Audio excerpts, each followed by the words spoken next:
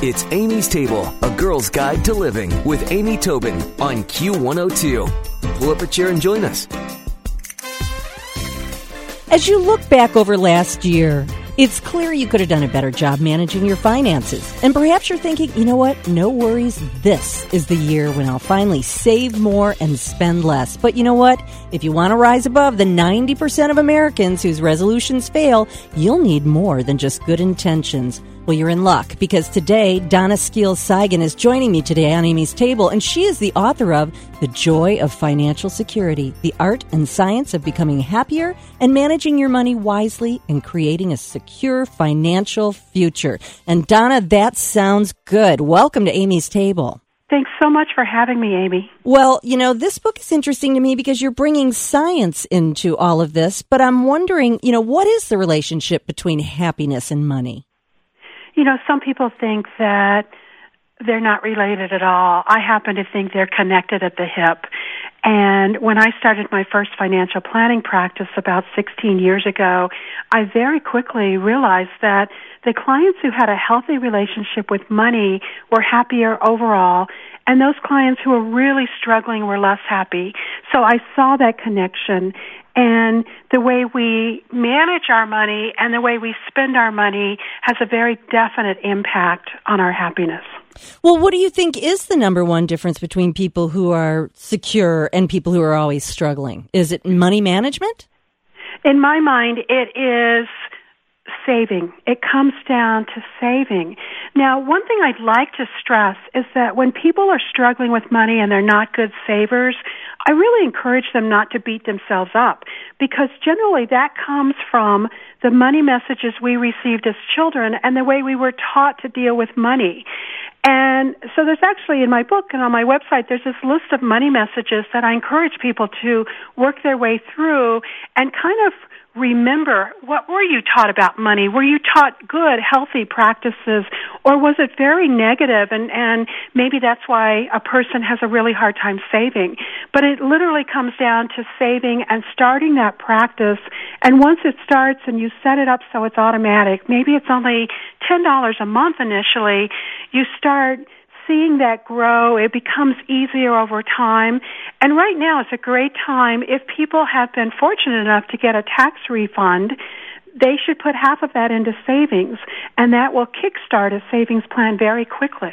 That makes so much sense. A lot of, I think, money management is a lot like dieting. The people who think, okay, I'm going to save $10,000 this year, versus the people who are like, you know what, a bite at a time. I'm going to just save a little bit more. And one of the things that's right on the cover of your book is simplify. So how do you simplify your approach to savings? I love the idea of half your tax return, but what are some other ways to simplify your approach?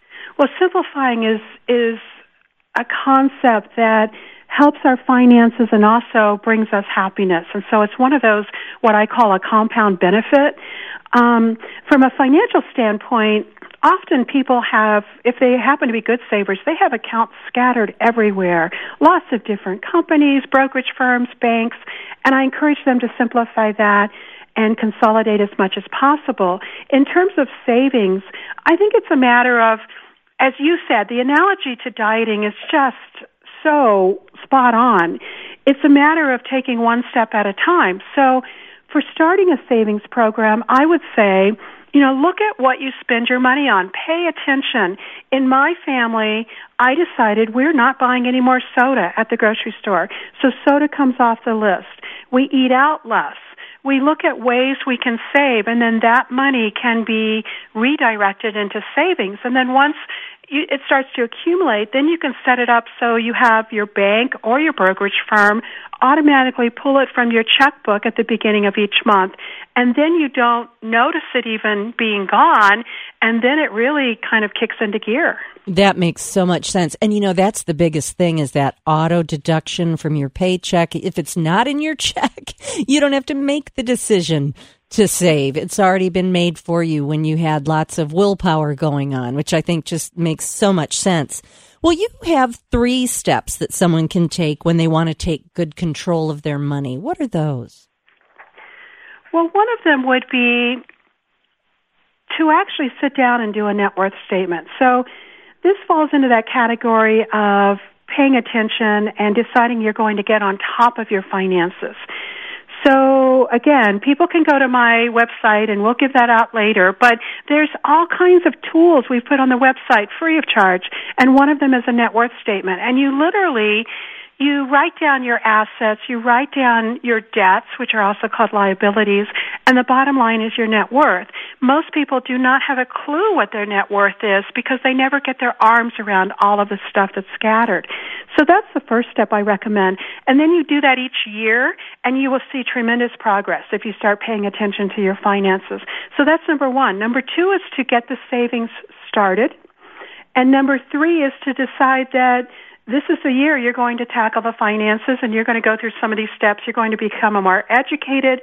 If you do have an investment account, you should know why you have the investments in there that you do. You should understand your risk tolerance. You should understand enough so that someone else is not controlling your finances. You actually are controlling them, whether or not you have a broker or a financial advisor. So the third step would be to educate yourself. And again, it's little tiny steps. It's not a huge project. It's just deciding you're going to take those steps, the net worth statement, and then the savings, and then starting to educate yourself.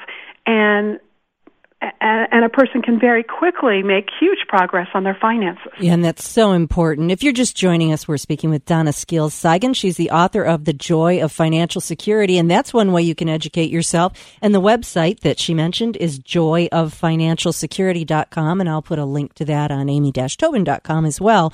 But so this all makes so much sense, and one of the things I know that can inspire change in people is thinking, what would I do for the kids? What do I want for my kids? And so, you talk a little bit about family and finances. How can we become a stronger family financially? Well, I think this is really an important issue, and many of my clients are retired or they're close to retirement, and they often bring up this issue of how can I be a good role model to my kids and my grandkids, because they do think, the kids and the grandkids are encouraged to use a credit card too quickly, and they tend to have debt, and it's just a very different environment now when kids are coming out of college than it was when we did. It was easier for us to find a job. And so the key, I think, in this issue is we need to make a very firm commitment to not keep up with the Joneses. So keeping up with the Joneses is something that is just so prevalent in our society, and it's not genetic because there are other countries such as Denmark who just simply don't have this pressure, and as a result they don't have the debt that we have. They have a different value system when it comes to money. So I encourage people to say, I am not going to buy a new car. My car's 6 years old. It will last at least until 12 years or 15 years. And it doesn't matter that my neighbor just got a new car. And I don't need another big screen TV. And what I did last year is I decided for 3 months I was not going to buy any clothing. I had plenty of clothes. And so by saying very deliberately, it's not something we can just kind of slide into, but very deliberately making these changes, then you can have conversations with the kids and the grandkids. And you can say, we're not buying a car. Instead, we're saving for your college. We're saving for our retirement. We're living within our means, and we're not keeping up with the Joneses. And those are all very powerful statements to talk with your kids about. So one issue is that we do have to talk about money, and past generations were really hesitant to do that. But then we also need to be those strong role models, and they will pay attention and they will learn from us. Well, you said one word that struck me so much, and that is deliberate. And very few important, good, enormous things happen when people aren't deliberate. You do have to be specific and deliberate. And I love the fact that you say communicate about it, of course, is important too. Well, there's that saying that money buys happiness. And yet you said really consider what's going to make you happy. And it may not be what you buy.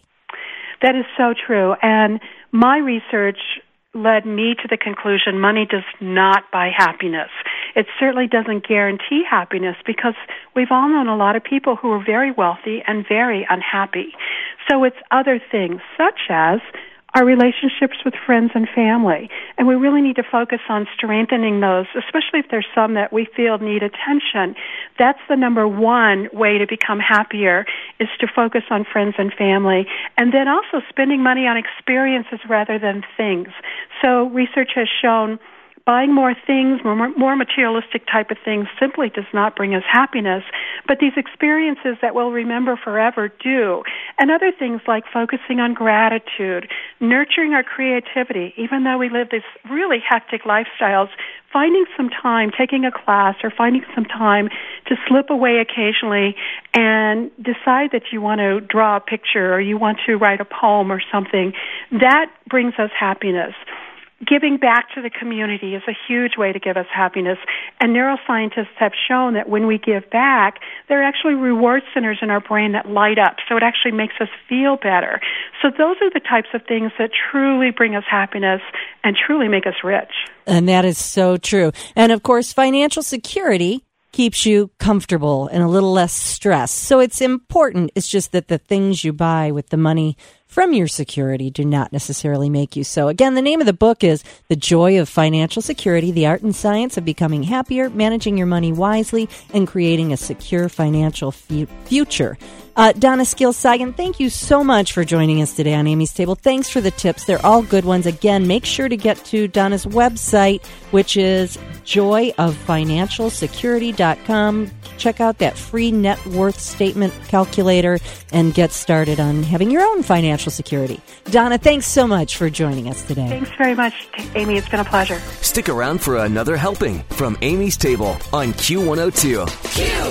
It's Amy's Table with Amy Tobin, yeah. Q102.